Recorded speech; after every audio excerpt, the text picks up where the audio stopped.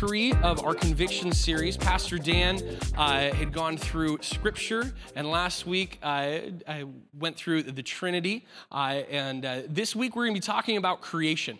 We're going to be talking about each of us being created for a purpose. But before we get into that, I just want to say, if you will remember this week, Pastor Dan and Gretchen are gone. They're just on a short vacation, spending some time up in Washington alone. They left the children at home. The children are very sad about that. They can deal, okay? They can deal. But they're just having a little getaway. Gretchen's also going to be starting a new position here within the school district, and we're very excited for her. So they took a little time away to just be for a little bit and to rest up. And before all these things start to change this next month in their life, Micah is about to leave for college, as I'm sure Dan has mentioned more than once. Micah will be down in Arizona, and then Elijah's leaving for Omaha, Nebraska, to be on the swim team there here in just a few weeks. So we're glad that they're getting the rest before they start doing a bunch of traveling to get kids in school and get things going. But this morning we are going to dive into this topic of creation and who God has created us to be.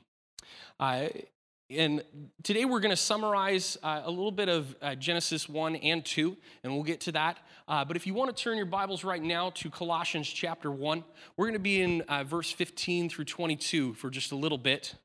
And I think it's important perspective that we have this specific passage in mind when we talk about creation and what came first, the order of things. And it is important that we recognize that and what Scripture shows us when it comes to creation. So I want to dive into verse 15 right away, and we'll go into it now. The Son is the image of the invisible God, the firstborn over all creation. For in him all things were created, things in heaven and on earth, visible and invisible. Whether thrones or powers or rulers or authorities, all things have been created through him and for him. He is before all things, and in him all things hold together. And he is the head of the body, the church. He is the beginning and the firstborn from among the dead, so that in everything he might have the supremacy. For God was pleased to have all his fullness dwell in him, and through him to reconcile to himself all things, whether things on earth or things in heaven, by making peace through his blood shed on a cross. Once you were alienated from God and were enemies in your minds because of your evil behavior, but now he has reconciled you by Christ's physical body through death to present you holy in his sight, without blemish and free from accusation. As Scripture is important as we discuss creation, inevitably we are also going to discuss purpose today. We're reminded at the beginning that the firstborn of all creation is Jesus, the Son of the living God, that nothing came before him and all that exists went through him. Today we have grace and forgiveness because of Jesus and through his sacrifice. All those things mentioned here in Colossians chapter 1 give us perspective on the purpose of creation and God's purpose for us. Now, when we talk about creation, I'm talking about the beginning.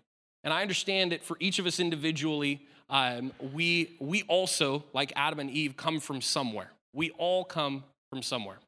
I was born in Aberdeen, Washington, which is not a big deal, okay? If you're a big fan of Aberdeen, Washington, and you happen to love that place, you might want to plug your ears for a moment. Because I am not a big fan of Aberdeen, Washington.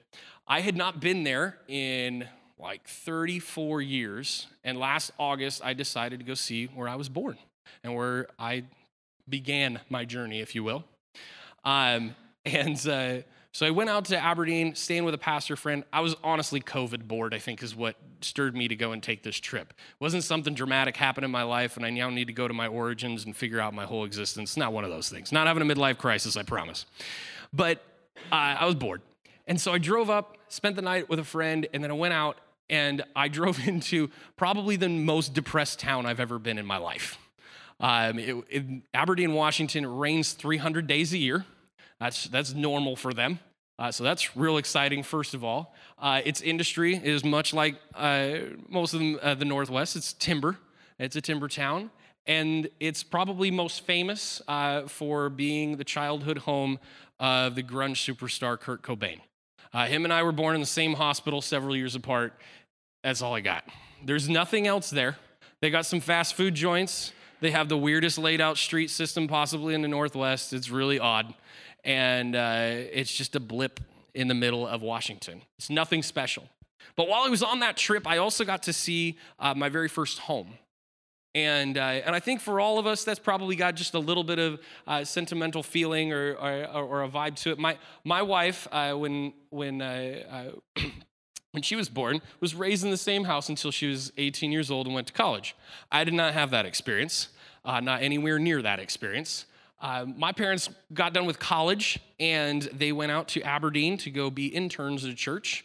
They were just hanging out, helping out with youth and worship at this tiny little place. And the church in and of itself took me an hour and a half to find in Aberdeen. Okay, and it's not because I'm bad at Google Maps. It's because they changed the name of the street 4 times since my parents lived there, and had to go to the city and figure that out because my parents kept telling me it was on this one street, and I'm like, yeah, it ain't there. And the name of the church has also changed 3 times since I was a child, so it was impossible to find without going down to an office there in the city and figuring it all out. But I went to this little building which was going through a renovation, and it was just small, out of the way, not even on a main road. They probably had, 30 or 40 people that attended it back in the day. And this is where my parents chose to begin their marriage and chose to step out into ministry. And the place that they lived in was honestly about half the size of our stage. I went up into this little room in the back of the church that was really probably more of a storage area that they'd converted into a little apartment. And that's where I spent the first year of my life, was living in this little room with my parents. And, that will make you question every decision that your parents have ever made. You go, Dad, this is where you chose to start your marriage and have a child? This is what you decided to do with that season of life. I'm like, okay, sure. I feel that obligation or that sense of duty to provide, this nice space for my family, and we've tried to do that over the years, and certainly some of those have been pretty humble, but this is really small, just really small. There's no getting away from each other. I can't imagine the fights, all of that. But that's the beginning of their story together. And I think it's important that we all understand that we come from somewhere. Now, I only lived there for a short time. My parents moved back to Oregon, where they're from, and we lived in Oregon the great majority of my life. I've only spent 2 other years of my life outside of the state of Oregon. But you probably could go back and think about where your journey began and where your life started out, and you might have humble beginnings too. You might have a similar story, like, yeah, I can relate. We didn't have a lot. I've certainly met a lot of people that will share worse stories with me, what their life looked like growing up maybe on a dirt floor or without running water in their home. I've heard plenty of those stories over the course of my life. But it's important to understand that we all come from somewhere. We do. We all have a story. There was a beginning. There will be an end. We all come from somewhere. I want to dive now into Genesis chapter 1 as we discuss the very beginnings of all existence. And again, I'm going to summarize part of the chapter, so you feel free to look along in the wording of your Bible as I'm summarizing this, and just for the sake of time, and we'll get through this here momentarily. Towards the beginning of chapter 1 here, it states, before there was anything else, God made the heavens and the earth. The earth had no form, and everything was dark. Then God's Spirit moved across the waters. God said, "Let there be light," and light appeared. God declared the light good, and he separated it from the darkness. The light was called day, the darkness was called night. Then next God made a dome, separating the waters above the dome from the waters beneath it. The dome was called sky. The second day passed. On the third day, God gathered the waters under the sky into one place, calling them seas. This allowed dry land, the earth, to appear. God saw that these things were good. Then he created all kinds of vegetation, all seed-yielding plants and fruit-bearing trees. And on the 4th day, God put lights in the sky to signify seasons, days, and years, and to provide light on the earth. He made great lights for both the day and the night, and stars as well. On the 5th day, God made creatures to swim in the waters and birds to fly in the skies. After seeing that the sea creatures and birds were good, God blessed them and told them to be fruitful and multiply, filling the waters and the earth. On the sixth day, God made every kind of earthly creature, cattle, creeping things like mice, reptiles, and insects, and wild animals. After that, God decided to create humankind in our image and likeness. Humankind would then have dominion over all other creatures in the seas, in the air, and on the earth. And then God rested. So let's recap that real quick. Day one, God creates light. And day two, atmosphere and firmament. Day three, dry ground and plants. Day four, the sun, moon, and stars. Day five, bird and sea creatures. Day six, land animals and humans. And day seven, the Sabbath day of rest. Now, I think it's really important that we see the intentionality of what God did. God created a space for things to be. He created a place for it first. Then he brought things along, gave them life, gave them the opportunity to also eat things that had already been created. There was an order and an intentionality in which God did this process, that he created the heavens and the earth. And in chapter 2, we see a slightly different version. If you've read both chapters, you recognize there's some differences, and it dives further into certain aspects. And I want to go through that as well, and then highlight some of these similarities.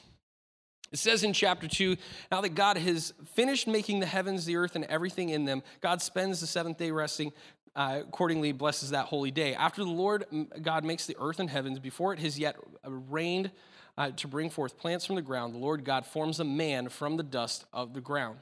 He breathes the breath of life into the man's nostrils, causing him to become a living being. That is very important. We'll get back to that in a moment. The Lord God plants a garden in Eden and places the man there. The Lord God creates or makes every kind of pleasant, fruitful tree to grow in Eden. The tree of life sits in the middle of the garden, as well as the tree of knowledge of good and evil. The garden is watered by a river. Beyond Eden, the river becomes 4 branches, and 2 of these are the Tigris and the Euphrates. God puts the first man into an environment that's created just for him. Lord God puts man in the Garden of Eden to tend it. He tells the man that he is allowed to eat from every tree except for the tree of knowledge of good and evil. If the man eats from that tree, he will die. And the Lord decides it's not good for the man to be alone. He needs a companion. So the Lord God forms animals and birds and brings each of these to the man, who gives them names. However, none of these creatures is found to be a suitable partner for the man. So the Lord God puts the man into a deep sleep and removes one of the man's ribs. From the rib, he forms a woman. When the Lord God brings the woman to the man calls her woman because she was taken out of the man. The man says that she is bones of my bones and flesh of my flesh.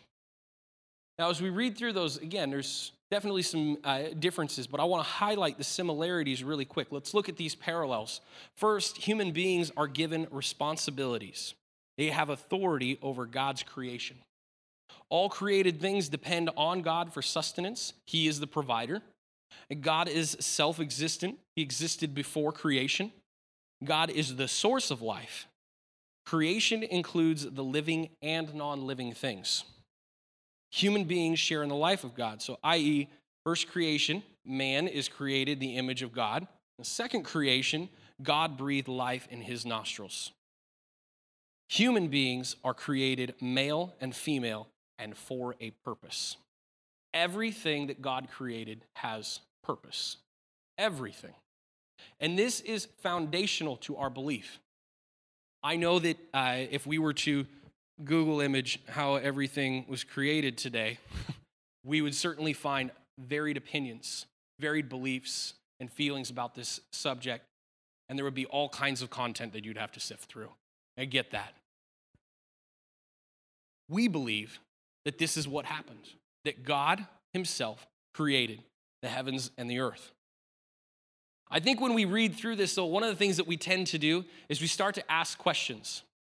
And all too often, because we are who we are, we ask the wrong ones. We look at this and we see what God created, especially in that first chapter, and we go, okay, but so did God create all the animals that we see here today? Did he create everything? Because it says God created all these animals and every living creature. It says that. But do we have more of them now? Has adaptations taken place? And science tries to answer all these questions for us. We get lost in things like this. This is what my brain does, and I'm sure you have your own. But we ask these questions like, God, why are there mosquitoes? Why? Why in the world does a mosquito exist? It has no function but to make me itch and be annoyed. Why do flies exist? All they do is carry disease. Why? I understand they're food for other things, but do we need them? Does the earth need flies? Does the earth need mosquitoes? My wife would definitely ask this question: why are there snakes and spiders? Specifically, why are there snakes and spiders? Do snakes need to exist on this planet for real? Do they? My wife last night, my kids love everything, right? Like they love every little creature that crawls around and slithers. And last night, we're starting to get the gardener snakes. And there was a little baby one, maybe this long, something like that. And it found its way under a tire in our driveway. And my son, super excited, loves it. Gets out there, this thing wraps around his finger. He comes to me and opens the door with the thing on his finger. Mom's sitting at the dinner table. We had some friends over. And she, no. And he comes over to me, he's like, Dad, mom says I have to get rid of the snake, but we've bonded. Those are his exact words. He said bonded. He's 8 years old, and it's terrifying. And I just looked down and said, hey, buddy, you knew you were going to have to put the snake back. It's not coming in the house. And he's like, but how will I find him again? You know, I might find him with the lawnmower. I don't know. Could happen. Max handles that stuff real well. But we get stuck in those types of questions, don't we? Because it's how our brains work. It's stuff that we think about. And we miss the bigger question often, okay? Because we're selfish. We're going to look at things through our own eyes. We're going to think how we think. And that's how God created us to be. It's very natural. It's not wrong, okay? But we're going to ask those kinds of questions. Why mosquitoes? Why snakes? Why all this stuff? Why did you do this? But I believe when it comes to creation, we get bogged down in these details and these silly discussions, and we miss the big question. And it should be obvious. It's right there. It really is. When you read Genesis chapter 1, this question's right there. The question we should ask is, why did you create everything? Why? You might substitute even the word everything for anything. Why did you create anything? That is the first question, the big one. And the thing that we may struggle with all of our lives whenever it comes to mind. Why are we even here? It was all perfect. God was God, and he had his son, and then why us? Why do we go through all this emotional stuff? Why do we go through what we do? Did God need us? Well, I believe that God has answered that question, and we'll get to that in just a moment. We really will. We'll answer it, but I want to start with a question that we probably all asked before, because maybe we haven't asked the big one, but we've all asked this question or something similar. God, why am I here? Again, we tend to think about the personal. We tend to think about ourselves. Why am I here? I think the earth could have probably existed without Matt Novak. I'm pretty sure it would have been fine. Why am I here? And we've all, at some point, wrestled with that. Inwardly, outwardly even, wrestled with that. And asked this question repeatedly. I think, again, that it's only natural, but we need to understand all the things that concern and impact us directly. The author, Timothy Keller, makes this great point about this specific question. He says, you don't know yourself unless you know yourself in relationship to God. Repeat that. You don't know yourself unless you know yourself in relationship to God. And that is vital. That we need to understand. We will never receive an answer to that big question. Who have you created me to be? What is my purpose? Unless we get this. This is foundational. So, with that understanding, we can go back to the big question. Why did God create us? I pulled this from a commentary a long time ago, and I don't have it on the screen for you today, but I want to read it to you. So hear these words. God did not need the world or need people because God has no lack. Instead, God is so full of all that is good that it overflows and spills out of him. His very nature is to share his goodness, grace, and love. He created people out of love for the purpose of sharing love. People were created to love God and each other. Additionally, when God created people, he gave them good work to do so that they might experience God's goodness and reflect his image in the way they care for the world and for each other. They were created without flaw or sin, and God intended that they live this way eternally. That is why everything was created, because of who God is. And that big question lays this foundation for all these other things. I think it's important that we are all, and I think we are, aware that while that was God's intention, though, for us to live in this love, that we messed it up. We as people sinned, and we created a disconnect with God. A disconnect with the very nature he created us to have. And because of that disconnect and broken relationship, we see throughout both Scripture and the course of our own lives the need for great grace. That's on us, each of us individually. We have disconnected ourselves with the original creation that God made us to be. People ask, if God had, or have made this statement to me, I should say, if God had a plan for my life, Pastor, I've messed that up. It's kind of over. Kind of tongue in cheek. And I go, yeah, God had a plan, and God still has a plan. And when you mess up tomorrow, God's going to have another plan. I'm probably on plan like ZP63, like we're in a whole new alphabet, right? With the amount of decisions that we've made that were incorrect in the moment, God doesn't leave us, he adjusts. God doesn't abandon us just because we aren't being who he created us to be. He still is ever present and still continuing to lead. He still desires that his creation fulfill purpose. And he gave that purpose to each one of us. I'm a pastor and I have a calling. That's absolutely true. I understand that calling is my purpose. But I'm just one person in here that has a calling and a purpose. You all, every one of us, has a purpose, has a calling. We are all called to show love, just as it explained there a moment ago. We are all called to serve God and to fulfill that unique plan, that unique purpose in our lives. Every single one of us. Tomorrow, I may not be stewarding this position any longer, and I might go and work for UPS and be driving a truck. That could absolutely happen. But I'm still going to fulfill God's purpose for my life, whether I'm doing that, or I'm holding this microphone, or I'm not, or I'm doing something else different entirely. It doesn't matter.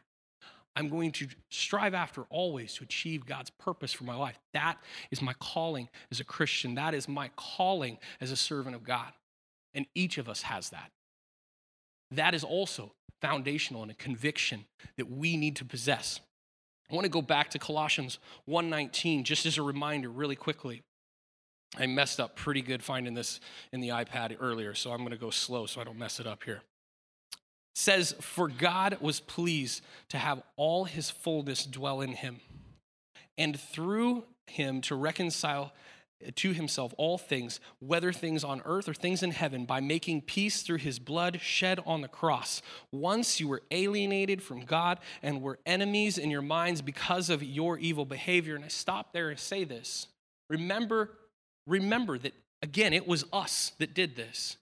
And earlier in this passage, we recognize that through all things, have gone through Christ. When he came and he died for us, all things are covered by that grace. So we, now here in verse 22, we have been reconciled by Christ's physical body through death to present you holy in his sight, without blemish and free from accusation. We have been changed by that forever and ever. Recently, I got to celebrate my 12th anniversary with my wife. 2 weeks ago, I was here leading worship, and we got done with second service worship, and the airline that we were with had decided to move our flight up dramatically, and we ran out the doors, and we took off, and we went to New York. And while we were in New York City, a place that we've always wanted to visit, and people were like, "Isn't it like scary and dirty and terrifying?" Sure, if that's your experience and you go hang out in certain places, I'm sure you could have that. But we were there to see sights, and we walked the Brooklyn Bridge, which sounds horrific when it comes to the heat that they're currently possessing. But we did pretty good. Made it over in like 20 minutes. It wasn't that bad at all. We were able to go to Rockefeller Center. We were able to see the Empire State Building, though that day it was really cloudy. And at one point, we could finally look over the edge and just see straight down those 80-some floors and see traffic. But other than that, we were just literally living in the cloud there for a while. But we got to see Central Park. We got to go to the Met, which is probably my favorite museum I've ever been to, and encourage anybody that ever visits the area to go there. We got to experience all these great things. And it was a wonderful time, something that we will always look back on. I almost admitted this in the first service as well, but probably my second favorite thing that happened while we were there is that we got to go to Yankee Stadium and watch the Yankees lose, which was great. I was so ecstatic that happened. No hate to my friend Mark, but I was very glad that they got shut out that day by my Red Sox, and my love of them is quite well documented, so it was a bucket list item for me. But the main thing that I was excited about was seeing the Statue of Liberty.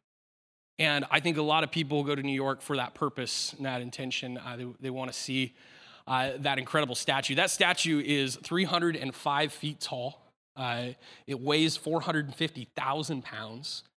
It was designed by the same architects as the Eiffel Tower and was designed to commemorate the centennial celebration of our nation's birth back in 1876. But for my family, the Statue of Liberty has a great significance and meaning, and I understand that many families probably have a similar story. I had grandparents that were in the Hungarian Revolution and had to flee their home country under the fear of a penalty of death. They escaped, went into Yugoslavia, where they stayed in a concentration camp for a length of time, and they were eventually sponsored to come into Canada and then made their way down to Los Angeles. But when they were coming across the Atlantic, they had to stop in New York en route to Canada. And the first thing that my family and my grandparents ever saw of the United States was the Statue of Liberty. And my grandfather would tell this story all the time in his his way. And he would say, I wasn't trying to cheat on grandma, but I fell in love with another lady that day. Yeah, I know. And I loved hearing that story. And I think if you ever go to the Statue of Liberty and you aren't a little bit emotional, you're weird, okay? It should bring a little tear to your eye as an American. It's a place of pride for sure. But for my family, there was always that significance and the reminder of the promise that came with that, the opportunity for my family to exist. Had they stayed in their home country, the Novaks would not be here any longer. And God had a purpose when he allowed them to escape. God had a plan for their lives. And I know now, and when I saw that statue, was reminded that there is a very specific purpose for my family and who I am.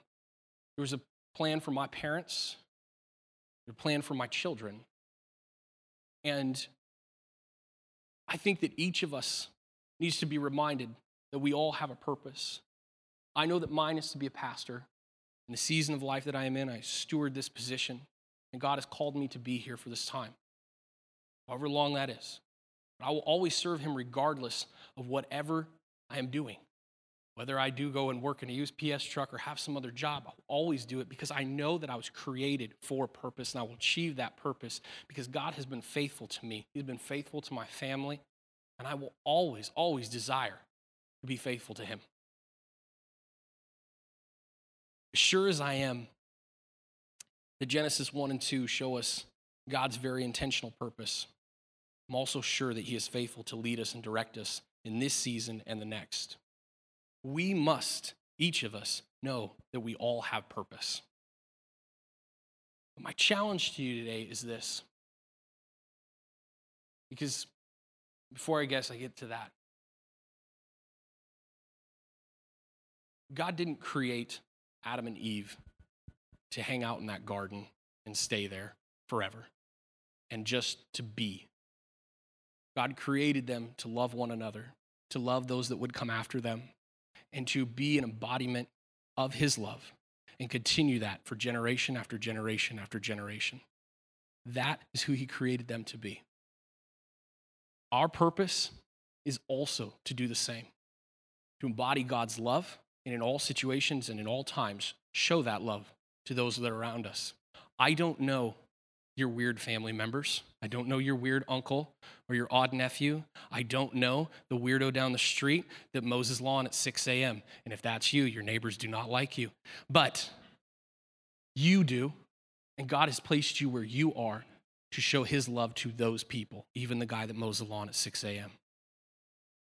God has a very specific plan for your life, one that I cannot achieve for you, that your spouse can't achieve for you.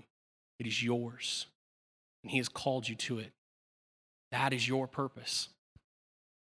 But I would ask you this today, are you thriving in your purpose? Are you thriving in it today? And if you'd answer yes, great, wonderful, I'm excited for you. In the season that you're in, let's continue to be diligent in prayer for the next season, whatever God has for you in that too. But if today you would be honest and say in the same breath as maybe that other person, say, probably not. And you'd say honestly, Pastor Matt, I messed that up a long time ago. Well, we already talked about that earlier, didn't we? You messed up a plan, but not the plan. You may have lost a battle, but there is a war. And God is victorious in that. We need to step into what he has for us. But you may need today to ask for forgiveness. And your honesty saying, God, I know that I've been selfish. I've been asking the wrong questions. I haven't been going where you have led me, Lord. And I know I am not thriving in my purpose today. In just a moment, we're going to pray. And I want you to take that time and repent today and say, God, I want to live out your purpose for my life. And then lastly, I would say this. Thriving, that word might be associated with success. I want to make sure that we understand our purpose is not complete until we're in heaven. There's nothing you're going to do here on this earth that's going to be the completion of your purpose. Your purpose will be found and be completed when you go to heaven. So understand that. Each season will be new. Some will feel more important than others. Some will feel like there is more substance to it than others. But I would encourage you today that the goal is to continually serve and be thriving in your purpose until you see heaven. As we go into a time of prayer, let's be reflective this morning of what God has called us to do and who he has called us to be. Let's bow our heads. God, I thank you. I thank you for your word today. God, in this scripture that you have laid out, you ordered a plan for each one of us. God, we see the beginnings of it, the origin of all of creation there in Genesis 1. And God, we see your love poured out for us as you created us each, Lord God, to serve your purposes, to be in your will, Lord God, to show love to one another. God, today, some of us have come in here and we are thriving in that purpose still. The season that we are in, we know that you are ordering our steps. We're walking in that with you every day. God, I pray for those today who know that they're thriving in this purpose. God, they're excited in seeing you move. God, that you would order those next steps and they would walk faithfully into the next steps and in the next season. God, for those who come this morning and they feel that they've messed up that plan. Yes, when you designed them, there was a plan, but they have made mistakes and they feel they've veered very far to the left or to the right today. God, I pray that you would encourage their hearts right now to know that they will know you're still in control. You are still leading and you are still guiding. God, you have never left them, though they may have walked away from your plan for their lives. Right now, church, if that's you, would you just begin to say, I'm sorry, God? If you feel convicted in that today and you know that's where you're at, challenge you to repent in this time. Say, God, I'm sorry I've walked away from what you have for me. I want to thrive in your purpose for me. I want to be who you've created me to be. Begin that prayer now. And God, for those seasoned veterans here in our church who may even feel that their time has come and gone, I pray that you would remind each of us, Lord, today, that our purpose is not fulfilled in its entirety until we're with you, that there are still those to love around us each and every day. God, we don't need to be in a season of waiting for heaven. We need to be in a season of always doing your will and your work.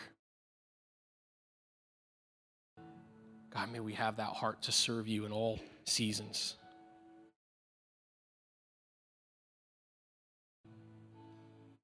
Lord God, today we want to thrive in our purpose. We want to know, Lord God, the next steps. So continue calling us forward. Yes, Lord Jesus. In just a moment, church, we're going to pray. And if you're in this place today and you've walked outside your relationship with God, maybe you put it to the side and been about your own plan for a time, and you know that you need to come back into right relationship with him to truly allow him to lead and to guide your life. We're going to pray for that today. Maybe you've never had relationship with God. Maybe prayer and the reading of his word and that the gaining of that relationship has just never taken place in your life, and you would like him to be the Lord and Savior of your life. If that's you today, in a moment, we're going to pray. And whether you're in one of those two places, and us as a body, all of us are going to repeat the words that I'm going to say in just a moment. I want you to mean those words in your heart, to be honest with God in this moment and allow him to do work in your life today. So would you repeat after me, church? Lord God, I know that I have sinned. I know that I need you today. Please forgive that sin. Help me to be who you've called me to be. And help to, God, restore my right relationship with you, just as you created it. I invite you to be the Savior of my life and the Lord of my life today. In your name we pray. Amen. Church, as we go from this place today, we have individuals who are here to pray with you, and I'd encourage you to do that. Allow them to just pray over whatever's going on in your life and your heart today and come alongside you in prayer and agreement. But can we do this as we leave this place? We were reminded of why God created us today. He created us to embody his love and to show it to everyone that we come in contact with, to live that love each and every day. And can we do that as the neighborhood today as we go and we go outside these doors, we go back into our neighborhoods, we visit with our friends, our family, and our coworkers. Let us be people of love that he has called us to be. Let's be Neighborhood Church. Go and have a great week this week.